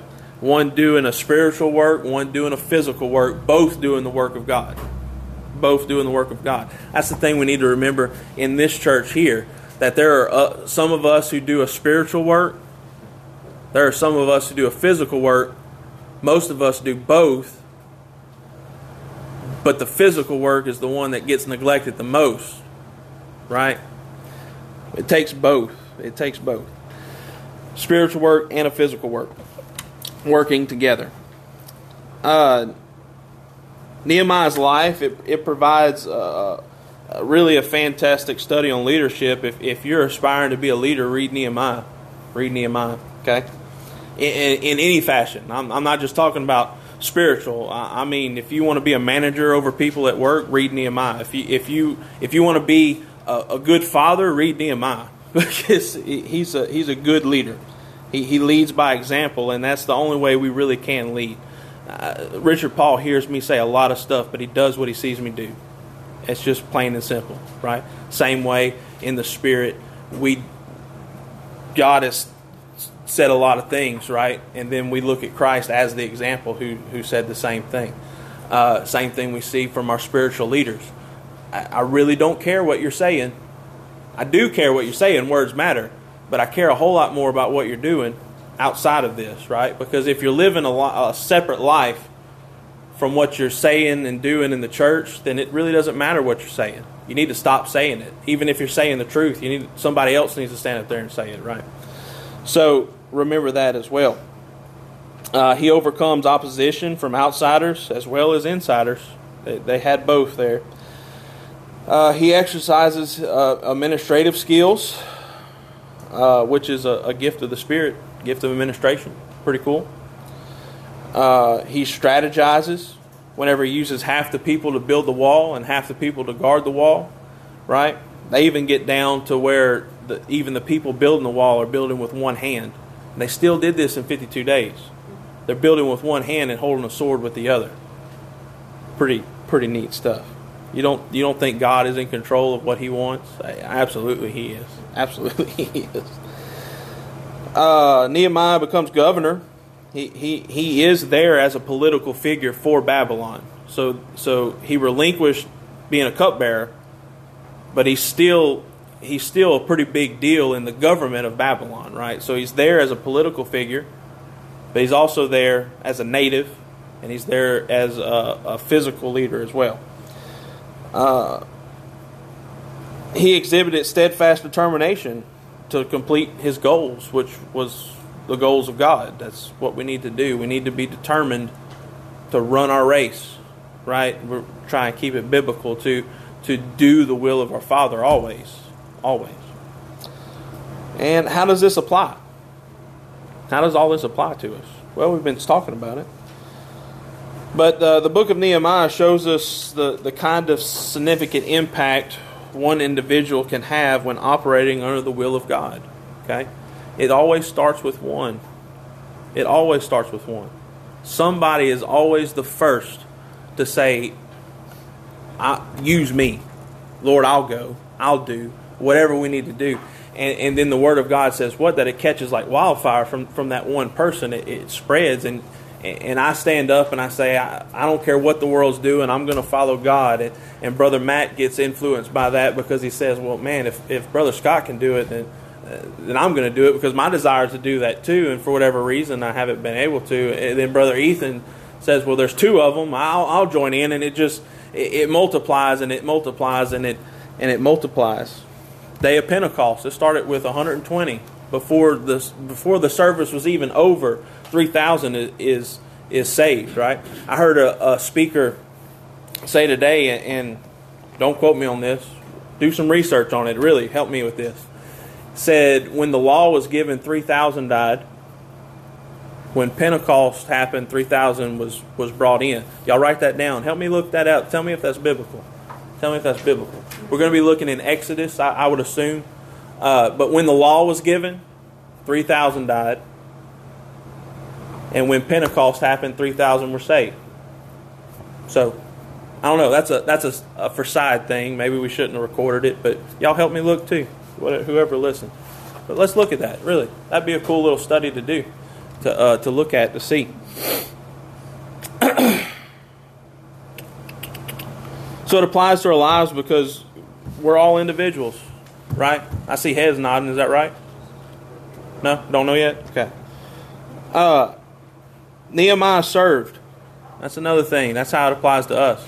Nehemiah didn't wait for somebody else. Nehemiah served. Okay? Nehemiah didn't say, well, I'm going to wait. If Miss Denise takes off, then I'm going to go. Right? Nehemiah didn't say, hey, I see this need. I'm going to raise up somebody. right? I'm gonna cultivate somebody. I'm gonna really mold somebody to do what I think God's. No, He did it. He did it. Is that true? Exodus 32:28. So Exodus 32 and 28. Let's go ahead and read it, brother. And the children of Levi did according to the word of Moses, and there fell of that day, of the people that day, about 3,000 men. There you go. Exodus 34:2, also Proverbs 7. Okay. So Acts 2 and 41 tells you about this. yeah. Well, I knew the day of Pentecost. I knew 3,000 was brought into the kingdom that day. So just for clarification for those who are going to be listening in later, so Exodus does say that when the law was given, the Lord took 3,000 people that day, 3,000 men. And then when grace is given, when the new covenant is brought in, when the church is established, that day of Pentecost, that first salvific message is given by Peter, 3,000 are saved, right? So another reason why I'm glad I'm on this side of the New Testament. I'm on this side of the New Testament. And that's biblical too, because that's what the Word says. The law condemns, right? But Christ saves. Christ saves. So God uses all manner of people. This is the thing to remember. Nehemiah is just a normal person, a normal man. Okay? He's not a priest. He's not a prince. He's not a prophet. He's not in any kind of ministry or anything like that. He has a day-to-day job and a burden placed on him by the Lord. That's it. So anybody can be and anybody is used by God. God uses who He wants to use. He's no respecter of person, which is great because none of us was anything until God stepped into our life, right? Maybe you felt, or you know people who have felt like that I can't really do anything for the kingdom if I'm not in ministry, right? I know I felt like that when I was growing up because it seemed like everybody who was doing for the kingdom was a preacher, right? Or an evangelist or a missionary. You a big deal, you know? But that's not nowhere in the Bible where you have to be this person to be used by God. It's actually the opposite. You're a horrible person. God changes you and He uses you, right? Think back on Sunday night of the conversion of Saul of Tarsus into Paul the Apostle. He wasn't a good man. He straight up wasn't. He even says that of his own accord. I was the worst of sinners. But by grace, here I am. Here I am. So Nehemiah could say the same thing. Not that he was doing sin, but he is a man, right? But it wasn't because of his position that God used him. It was the other way around. God placed him in a position to use him. To use him. Same thing we see with us. Same thing we see with us. So have this attitude of your work. Colossians 3 and 17. Right? Whatever you do in word or deed, do all in the name of the Lord Jesus, giving thanks through Him to God the Father. Do everything that we do as if God is your boss, because He is. He is, right? We use that as a negative thing in the world. If I have a boss that never leaves me alone, what we say, well, he bird dogs me. He's just always on me, right? Well, God is very much that way. You're never away from Him. Think about that next time you think you're alone and doing whatever you're doing. You're never away from God, right?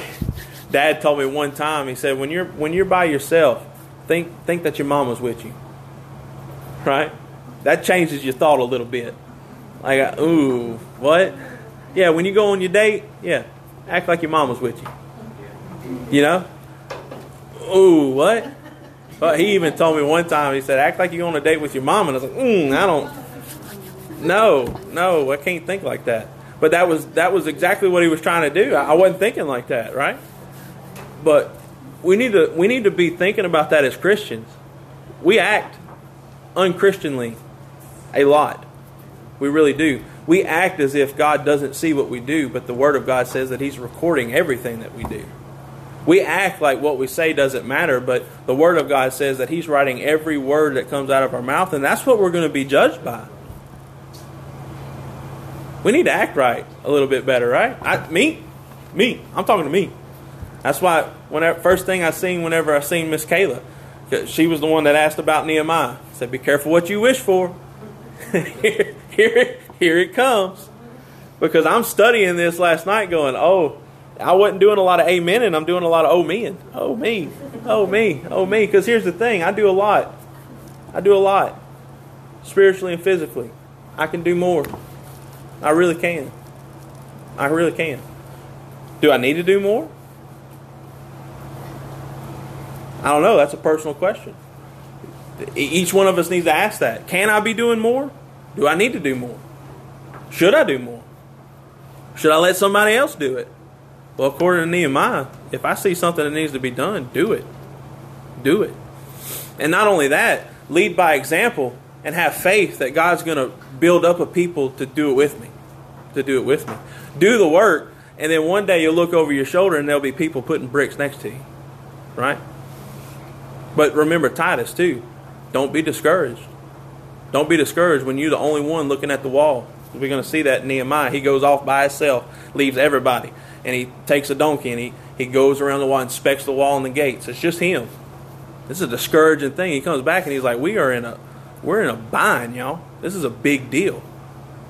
But then the very next chapter, they're building the wall.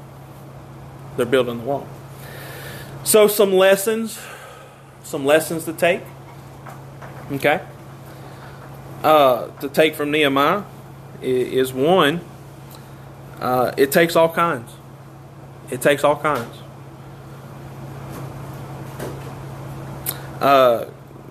You want something to do? You think that you need to be doing something? Maybe you're like Nehemiah. He wasn't in the ministry. Maybe you're just somebody who comes to church. Maybe you're just somebody who's saved. Maybe you're just somebody who reads the Bible. Maybe you're just somebody who prays earnestly for God to use them. Maybe you're a vessel waiting to be used. You ever think about that? It's two sides of that same coin. One side says, I don't know what's wrong with me. God isn't using me. The other side of that coin is God saying, I have a work for you to do. You're not seeing what's in front of you, right? You're not seeing it. Pray. We pray amiss a lot. Are you praying rightly? Are you praying the will of God? What do you want me to do? A lot of times, and me included, I bring a lot of things to the Lord. Sometimes I don't stop to ask God, what is it that I'm supposed to be doing? I bring a list, a Christmas list sometimes too, like, this would be cool, this would be neat. Oh, I know it's all in your will, Lord, but if you could really squeeze this in, this would be good, I really like to see this. And rarely I find myself, and I have to repent over this because it's a sinful prayer. I have to repent because I'll say, okay, I love you, Lord, bye. And I never ask Him, what's your will in all of this? Hey, I have this issue, I have this thing, I'm going to wait on you. What do you say? Right? What do you say? We have a lot of one-sided prayers where God wants to have communion with us. He wants to have a relationship with us. And the problem is because I say a lot and I never stop. Right? If I show up at the house and I talk for 3 hours and ask Tab, what do you think about this? And then just answer and just keep on going. She never gets a word in. Have we had a conversation?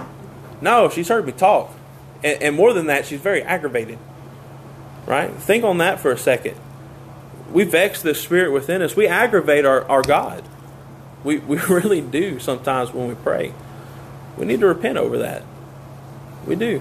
We need to ask God and then stop and listen. Read. Be washed by the Word. Be ever in prayer. And He'll answer us. He always does. He always does. And it's going to come in the weirdest ways, too. It may come from a 5-year-old who can't even read yet, but he got a Bible for his birthday, right? And he opened it up to like a few pages and then, man, had one of the best messages I've heard ever. He said, we got to make good choices. Smart choices. He said, you want to know what I learned in the Bible? Right there in the front of it? We need to make smart choices. Here's the thing. He don't have a clue what he read. But that's exactly what Genesis says at the beginning. We made some dumb choices. Adam made some dumb choices that led to the fall of mankind. He needed to make smart choices. Here's the thing. We do too. We do too. That's a 5-year-old out of the mouth of babes, right? He ain't got a clue. Pure in spirit. I pray earnestly that he holds on to that. That he's saved at a young age. That he doesn't go through life like I did. None of that has to be. None of that has to be. Makes me happy. You know, it really does. It really does. Because all he's doing, and this is a humble thing. It really is for a father to see their 5-year-old son emulate what he's seeing. And what he's doing is he's preaching at home. Because that's what he sees his daddy doing. But not only that, is he's doing what I'm doing. So pray that I maintain a good character and a good example. Not just for my son, but for my family. Not just for my family, but this church. Not just for this church, but for the very position of pastoralship. That I maintain good character. That I'm above reproach. Right? That I maintain what I need for this office. And it shows forth throughout all of our life. That's what building this kingdom is. It starts with you. And then it affects the ones next to you. Then it affects the next ones to them. And it spills off into this world where the kingdom is furthered. Where the kingdom is furthered. So it takes all kinds. 3 men play an important role in rebuilding Jerusalem. You have Zerubbabel. He's the prince. Okay? He's the prince. Ezra. He's the priest and the scribe. And then we have Nehemiah. And really a fourth, he's not in the book, that's why I left him out, but the prophet Malachi is this same time. This is all happening at the same time. The prince and the priest, they played their roles well. God has them in place. God is using them. But they can't get the one thing done that needs to be done. The walls are still not built. We have a priest who's preaching in the temple, who's presenting the law, not only fulfilling the role of priest, but as scribe who is teaching the people the law. It takes both, right? And you have a prince who's a prince over rubble at this point. But here comes this man out of nowhere named Nehemiah who goes to church, right? Listens to Ezra, falls under subjection to the prince, and builds the walls. Does the work. He does the work. They failed to build the walls. The temple is still uncleansed. They can't sacrifice. They can't do what needs to be done. They're being taught the law, but they can't do anything with it. Right? 2 very important things. They can't protect themselves from danger. They can't worship God correctly, according to the law at this time. Nehemiah, a layman, does a very important work. A very important work. And God raised him up to do that. That's lesson 1. Lesson 2, pray about everything. Pray about everything. When the Bible says pray without ceasing, that's literally what that means. You can look into the Greek. You can go back to the original text. Pray nonstop. Don't stop praying. That's what that means. And Nehemiah did that. He believed in watching and working.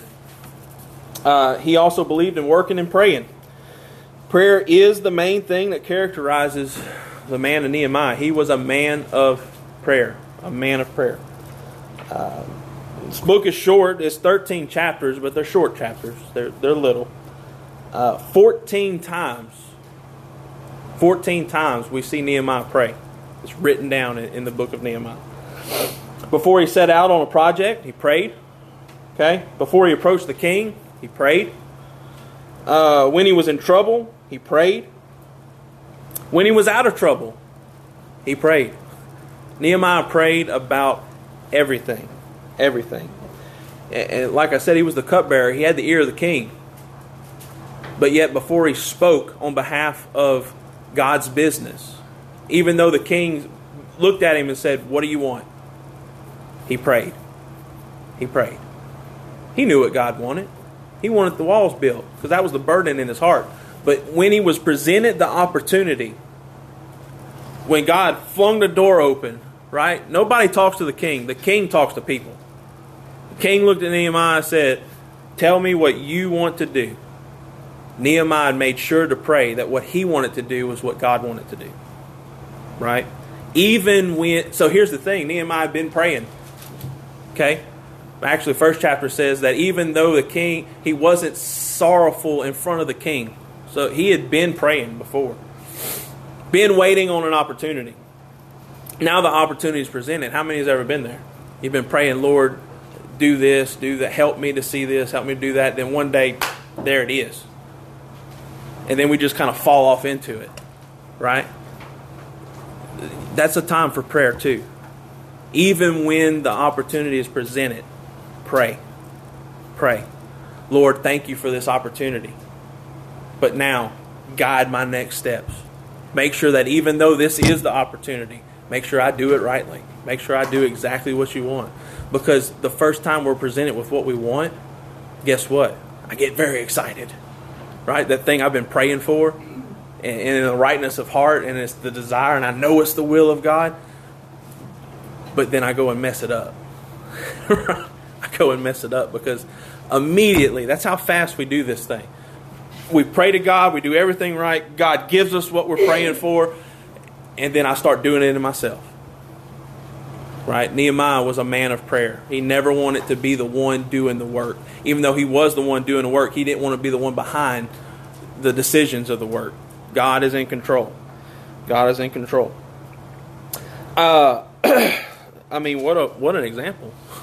A man of prayer, that's what we're supposed to be. A woman of prayer, that's what we're supposed to be. Lesson 3, care about the things of God. Right? It's not enough to be praying, but we need to be praying about the right things. Be praying for the things that God cares about. He was concerned. Nehemiah was concerned about God and His will. As much as Nehemiah cared about Jerusalem, he didn't run ahead of God. That's the thing. When he heard that Jerusalem was in shambles, he didn't get up and leave. He actually got up and went to work. Right? He cried continuously. That's what chapter 1 says. For days he mourned, and then he got up and went to work. Right? He continued doing what he was called to do for that time. I'm the cupbearer. That's what I'm going to do. While praying, while seeking, while waiting. That's the theme of Nehemiah, and really the theme of the whole Bible is be about the Father's business, even if you don't know what that business is. Be working for the kingdom. Be doing for the kingdom. We know, even if we don't know what our next step is, we know I should pray and read our Bible and witness and be the church, right? Be loving to each other. But we know there's things that we should be doing, even if I don't know what position I should be in. Does that make sense? I know I should still be a Christian no matter what I do. No matter what I do. Lesson 4, we'll see, is God leads different people in different ways. Okay? He just does. We're all led in the ways of Christ. That's not what I'm saying. But each one of our testimonies is different. Right? And I'm not even talking about our salvation testimony. Just like the way our life plays out. It's just completely different. I got to this position in this office a different way than somebody else did. Right? God leads us all through different ways. He doesn't lead us all the same way because we're not all the same people. We're really not. We're being made into the image of one person. But man, there's some different avenues that we take in that. All through Christ. I'm not talking salvation. I'm just talking life. Life plays out differently.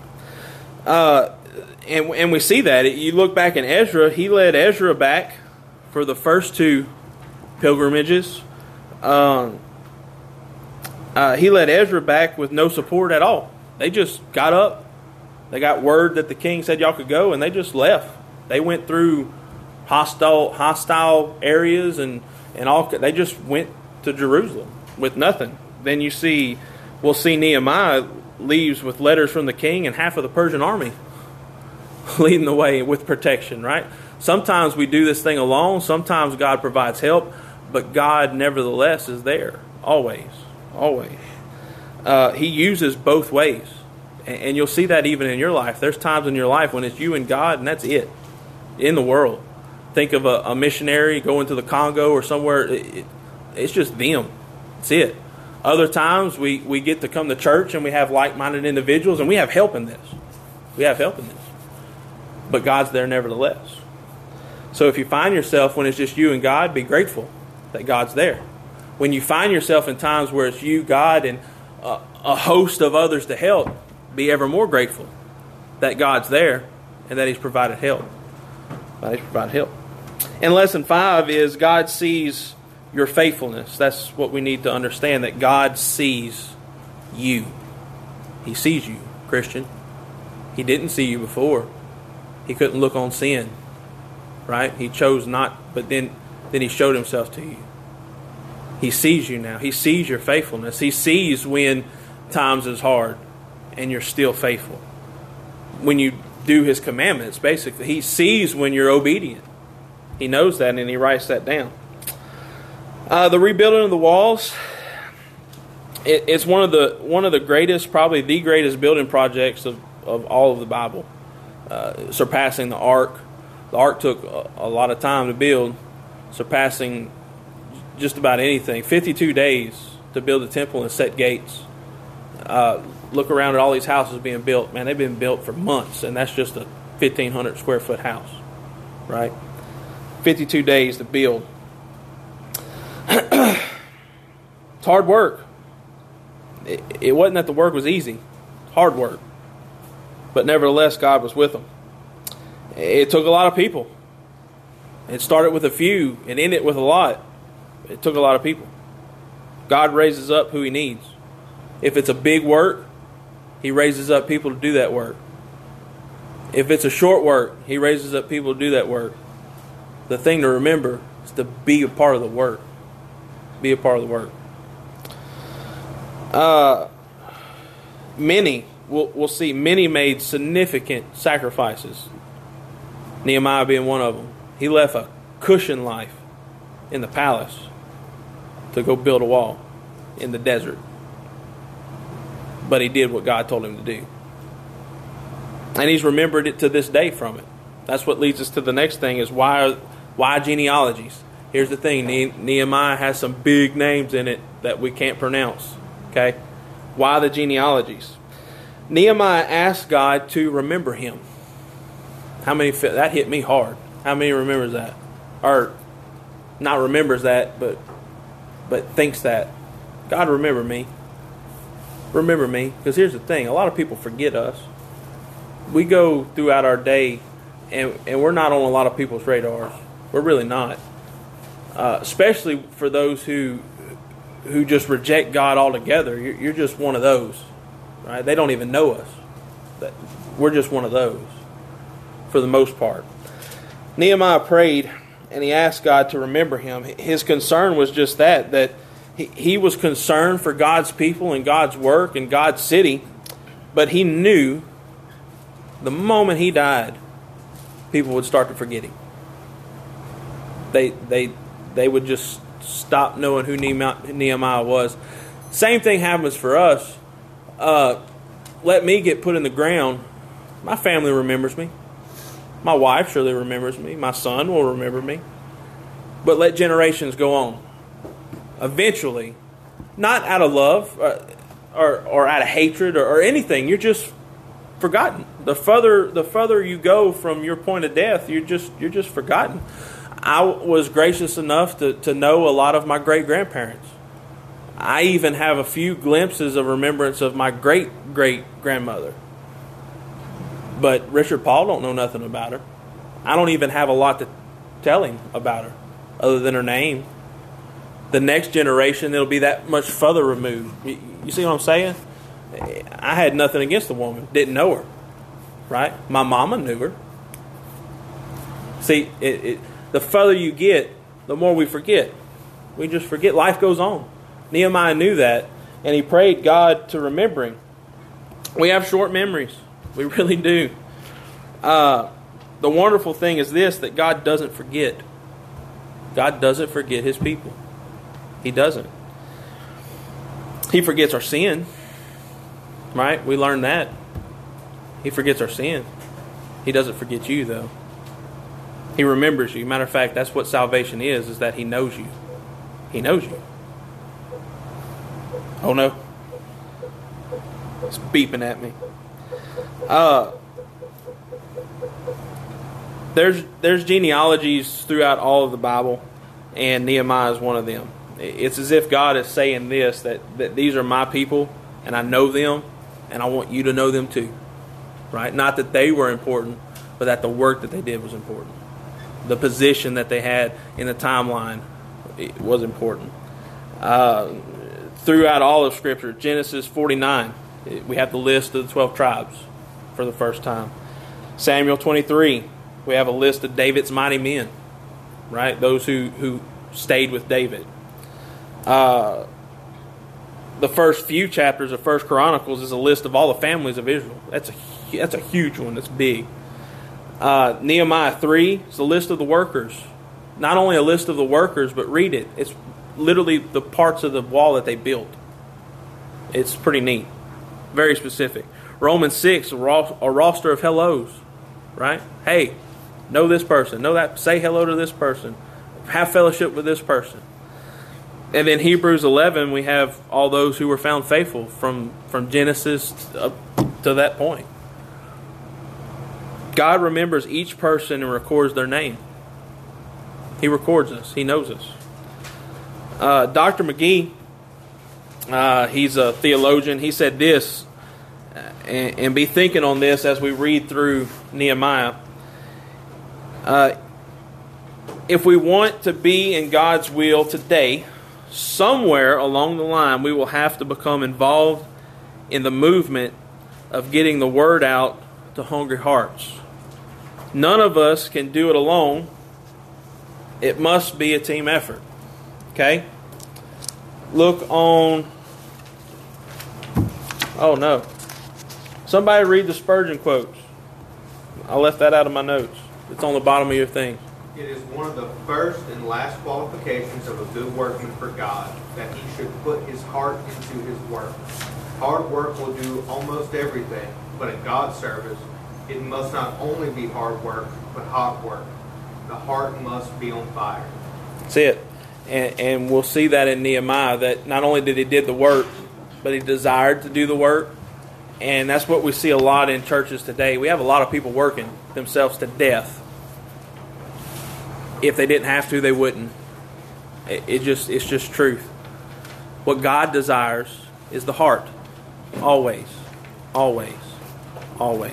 So remember that. Brother Matt, pray and dismiss us, and then we'll have questions.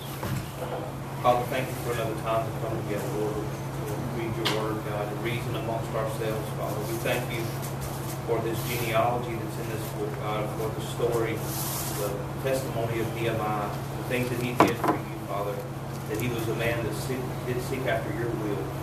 Father, his heart was set on you and your things.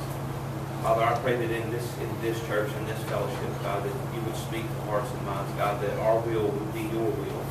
That, Father, you would lead us into those places where we need to be. And, God, that just as your word says, Lord, we look out and what we should see is that the fields are ripe for harvest. Father, even those in the church, God, need to see the part that they need to play in that harvest and in the work that needs to be done within these walls. Father, I pray for those who weren't able to be here tonight, God, for those who have infirmities in their bodies and their mind, even those who had surgeries that are recovering, Father. Speak to them tonight, God. Let your angels minister to them. I pray they find time to be in your word tonight, God, that you can give them a word of their own, Lord, that they might come to have more faith in you and to grow. It's in Jesus' name I pray.